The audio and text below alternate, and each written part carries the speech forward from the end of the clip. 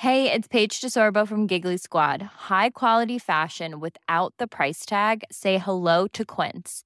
I'm snagging high-end essentials like cozy cashmere sweaters, sleek leather jackets, fine jewelry, and so much more. With Quince being 50 to 80% less than similar brands.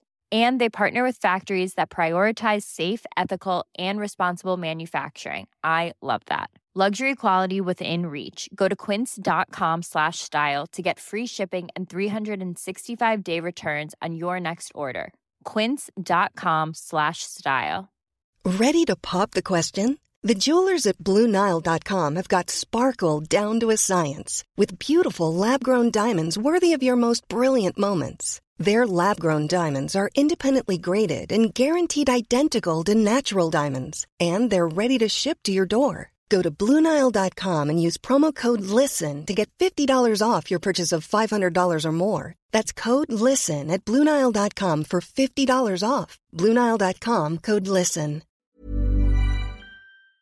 Hello and welcome to The Delicious Podcast with me, Julie Smith. And this week I'm learning how to cook like the Greek Cypriot author of Orexy, Theo Michaels.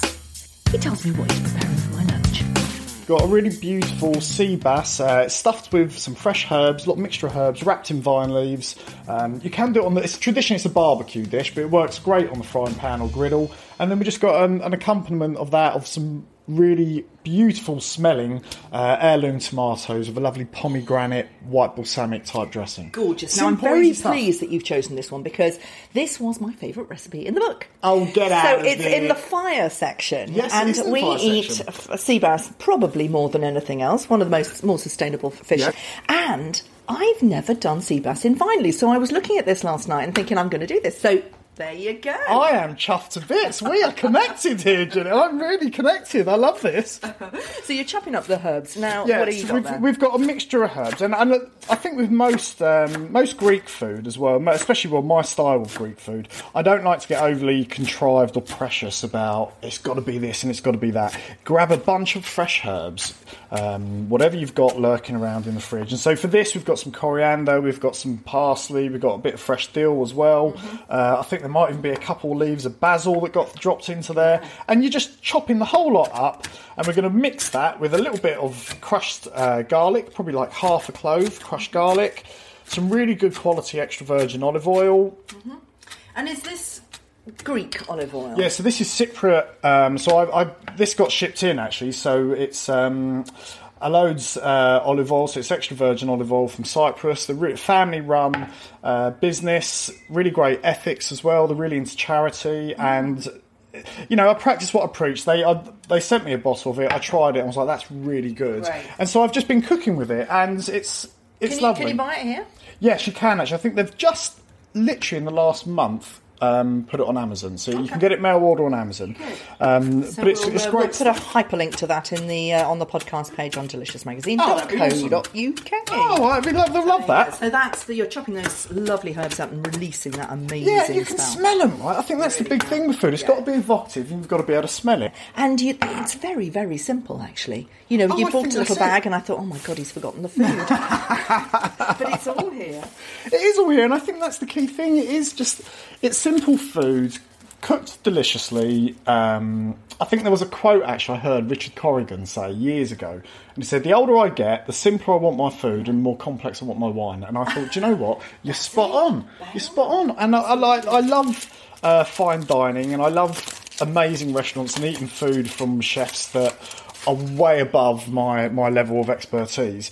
But the true satisfaction that I find, the nurturing essence of food for me is when you sit down and you have something that's just, it's plain and it's simple and it's got some, and I don't mean that it's not got any dressing or seasoning or anything, but a beautiful piece of fish, really great quality ingredients. I don't really want to muck about with it. A little bit of me always dies when I see a fish cake, because I think, oh, there was a lovely fish once, and now it's all been mixed up and churned, and you've got a bit of the flavour of it, but it's disappeared, it's camouflaged. And so And of course, this is perfect for picnics. I mean, I'm just thinking of the summer ahead, and the fire section of your book is all about outside cooking. Although you do say that you cook all year round outside. Oh, we're Greek. It's in our blood. The amount of times I've turned up at home, my dad's going to kill me saying this. I've turned up at home. It's in the depths of winter. It's freezing. It's cold. It's raining. We're running into the front door, and all you can see is a guy in the back with a pair of shorts on, a big umbrella and smoke plumes pouring out of it. And I think perhaps he's got the barbecue on. I know he's having a barbecue, and it's peeing with rain. But no, it's not a... I think this is the thing. I think in England, actually, we're one of the few countries where we still view barbecues as an event. Where for a lot of... I mean, I lived in the States for about 4 or 5 years, and they're quite similar to a lot of the Mediterranean in that respect, where the barbecue is just another cooking utensil. Well, it's because it came from the Mediterranean. I mean, the Aussies are supposed to have the last say in barbecuing, but it was actually the Greeks who brought it to Melbourne with them, and then on to Sydney. Look, you're never going to get an argument from me when you say something derived from the Greeks. I mean, my daughter was talking about a school project yesterday, and she mentioned about the telephone, and my ears pricked up, oh, you know where the word telephone comes from? And my wife, who's a Scouser by background, her eyes just roll. And she's like, oh my, here we go again. He's turned into the old bloke off my big fat Greek wedding. And I hate myself for it, Julie, because I know I'm doing that. Life started with the Greeks. It's Life true. Started with the Greeks. True. There we go. Beginning of civilization. Oh gosh, the Italians will have one. So you're just using the back of your knife and a bit of salt to really crush that garlic. Yeah, and with the herbs. Yes. So the salt acts as an abrasion. For anyone who doesn't know, so it's not really a seasoning at this point. It's just to give an abrasion to help you crush that garlic. And we're not using a lot. We're using. I mean, for the listeners, you've got a coffee mug of herbs. Yeah. We've had a splash of olive oil, so I'd say a few glugs. If you want to be prescribed, probably 3 or 4 tablespoons, and just half a clove of garlic, just to give it a bit of flavour. And this is going to act as the stuffing between a sort of a sea bass sandwich, if you like, when you stuff these. So the garlic isn't really going to cook; it's just going to warm through. So you don't want it too overpowering. We're going to add a touch more salt to that. A little bit of... You've got your pink Himalayan salt there. I've got pink Himalayan salt. Is that for any other reason that it's just trendy? No, I got it cheap, to be honest, so I thought I'd better use it. I'm thrifty like that, Jenny. And I'll give a little tiny squeeze of lemon. And that's I mean, it couldn't be simpler. Yeah. Couldn't be simpler. And that really is less than a quarter of a lemon, isn't it? Oh, yeah, it's just a squeeze. Just to give a tiny bit of acidity to it. Yeah. And it's very dry as well. Like, this isn't a salsa or anything like that, or a salsa verde or anything. It's quite a dry. It's almost like a gremolata type consistency with just a little bit of olive oil to hold it together. So you're just washing through the vine leaves now, just running the tap through them. Yeah. So with the vine leaves, so you can buy these now at most supermarkets, and they come in brine. Which is just a preservative. So you want to give them a really good rinse to rinse off that sort of saltiness, that brine. But you can get them pretty much everywhere. So we're just giving them a nice little rinse, clean them off a bit, shake them off, get rid of some of the excess water, and then we're going to make a vine leaf sheet, if you like. So this presumably is the kind of stuff that you learnt from your yaya and your bapu, your grandparents. Yeah, I mean, it's, I think a lot of... Bapu's cook in Greece? No, they're always on the bottom. It's so stereotypical, I'm embarrassed about it, actually, because it's the Greek guys, like, around the barbecue, cooking meat, and then the women are actually doing all the hard work. So you have this barbecue, and there'll be a pile of gorgeous souvla or some meats or some fish that have been barbecued, and the man stands proud. He's done this, he's created this. What you don't realise is 90% of that meal, these beautiful vegetables and salads and legumes and all the pulses, have been the mums and the yayas making it, and the dad's still the glory all the time. So the answer to your question is, do Bapus cook? They would say yes, and I would say fractionally. But yeah, this is... I mean, it's what I think is really cool about this recipe is, one, it's really simple. It's not done just for the sake of it. Well, the vine leaves will give texture to the dish. So when they're cooked, they're going to go quite crispy. The fish flesh will remain moist, so you're going to get a bit of texture. And also what they'll do is they'll help protect that flesh, so the fish will almost steam inside of it. So you'll get this really beautiful, succulent, freshly cooked sea bass and this crispy exterior of the vine leaf, and it just works. And it's like, I think most dishes, they just stem from what was in the garden. and it's this idea. I think it's really interesting. Even if your garden in North London probably doesn't have it. Even if you're gardening off, but my uncle who lives down, Uncle Mike, hello Mike, he's in North London, and they've got fig trees in the garden, they've got vine leaves, and it grows now. It grows. I mean, we've got a little grape thing at home, and it grows, and we get vine leaves off of it. Yeah. So I did ask if your Yaya and Bapu's made this. Is this a grandmother's recipe? No, do you know what? The truth be told, I'd say probably not actually. This is more a recipe just inspired by what's lying around in a Greek garden, and you're living on the ocean. You've got the fish, the fishing trade for Greece and Cyprus is paramount, and it's been around for 1,000 years for them. And so this is really just paying homage to that, really. Yeah. You talk about making elegant village food. That's your thing, isn't it? Yeah. It's taking the really simple stuff but making really pretty, beautiful food. Yeah. Have you had to do anything to the original classical recipe to do that? Yeah, I think you do. You tweak it a bit, because a lot of these recipes. I mean, a prime example. I was chatting to my auntie in Margate, and I said she made this beautiful octopus dish, and I said that was amazing. How did you make it? And she told me she did. She said then I put it in the oven and it cooks. I said, well, how long did you put it in the oven for? And she went, well, I put it in the oven and then I go to church, and when I come back, it's ready. I went, well, how long do you go to church for? And she was like, I don't know. And I went, oh my God, how do you know? And it's like most cultures have this background of, it's just how we do it. Like, when do you know it's cooked? Oh, it's cooked when it's cooked. Yeah. That's the answer. Yeah. Because actually they don't do a huge variety of different stuff. I mean, we cook so many different types of dishes and probably master very few of them.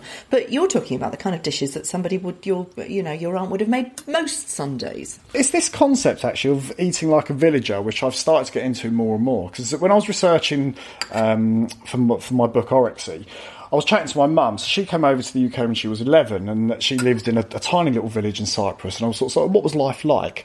And the picture that she painted with her words were one of where they're living in this house, and at the bottom of the house they've got a little garden where they've got different crops, and they keep a very minimal amount of livestock, some rabbits, some chickens.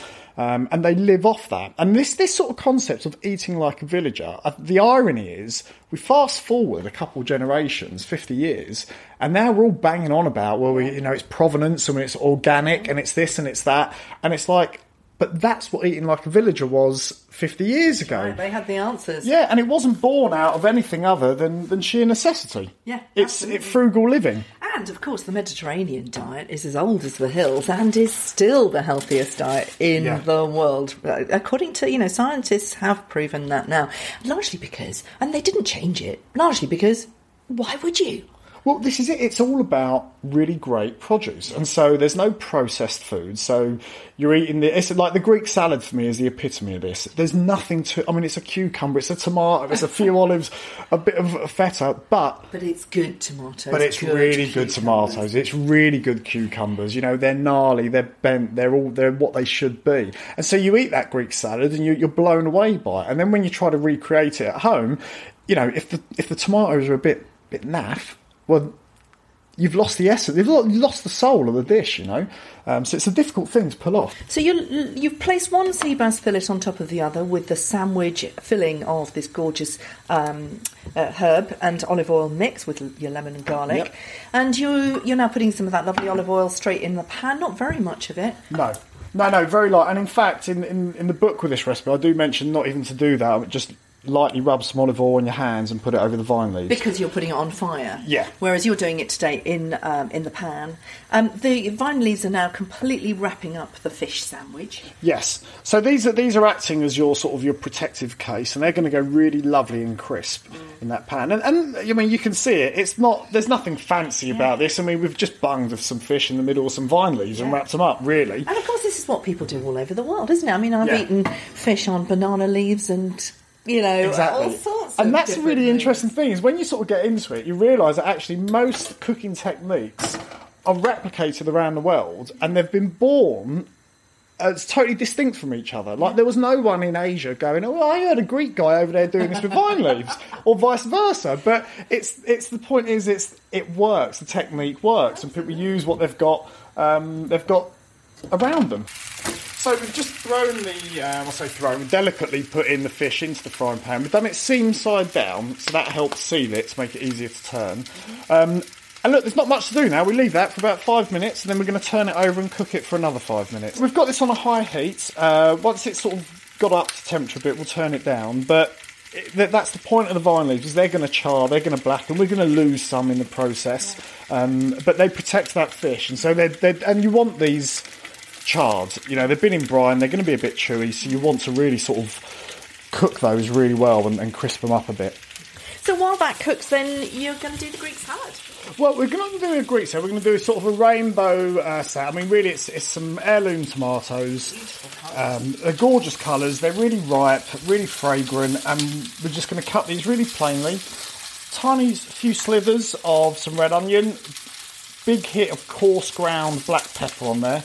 And I've made this lovely salad dressing with white balsamic vinegar and pomegranate molasses, and it's about 3/4 vinegar, 1/4 balsamic, 1/4 molasses, and it just lifts it and gives it a little bit of tartness, but as a bit of sweetness as well with the balsamic. And it's as simple as that. And for me, this is a real wonderful dish to do on the weekend. Fabulous. So bits of red onion. Yeah, this is the one thing I will take out of a Greek salad. I don't like raw onion. Do you know, it's so funny. I was chatting to someone recently about this, and they said, "Oh yeah, if I make my Greek salad, I always blanch my red onions to get rid of it." And I thought, "Oh, it's funny. I've never heard that before. I've never done that." Look, I think the key thing is with the onions is cut them really, really thin. Treat the onion like a condiment, not an ingredient, and actually you're probably okay. What's this then? You've brought in a little jar of your own. I brought a little jar. I'm a man that carries jars. So this is the pomegranate. This is the pomegranate. So it's so simple. It's white balsamic vinegar, so it's not quite as malty as the dark one or caramelised. It's quite sweet and sharp. 3/4 is that, and it's just 1/4 of really good quality pomegranate molasses. A bit of oregano, Greek obviously, is the best, and then a bit of salt and pepper, and just a good shake. And we're just going to spoon this over our tomato salad. And that's it. That's a beautiful salad. You don't want more than that, do you? You really don't. So you've taken the sea bass off the heat? Sea bass is off the heat. Salad is done. All we can do now is cut that sea bass into 3 or 4 bits. And then let's sit down and eat, Julie. Let's enjoy it. Sit down and eat.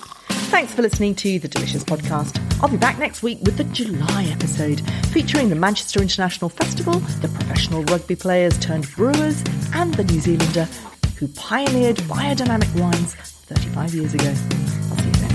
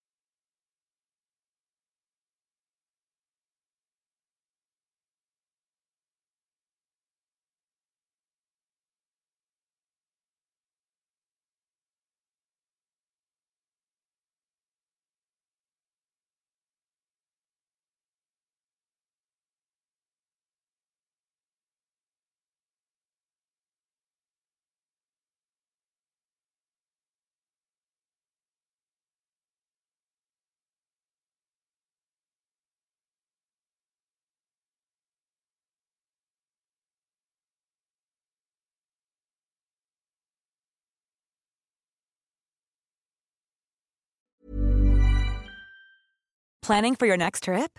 Elevate your travel style with Quince. Quince has all the jet-setting essentials you'll want for your next getaway, like European linen, premium luggage options, buttery soft Italian leather bags, and so much more. And is all priced at 50 to 80% less than similar brands. Plus, Quince only works with factories that use safe and ethical manufacturing practices. Pack your bags with high-quality essentials you'll be wearing for vacations to come with Quince. Go to quince.com/pack for free shipping and 365-day returns. Mom deserves the best, and there's no better place to shop for Mother's Day than Whole Foods Market. They're your destination for unbeatable savings, from premium gifts to show-stopping flowers and irresistible desserts. Start by saving 33% with Prime on all body care and candles. Then get a 15-stem bunch of tulips for just $9.99 each with Prime. Round out Mom's menu with festive rosé, irresistible berry chantilly cake, and more special treats. Come celebrate Mother's Day at Whole Foods Market.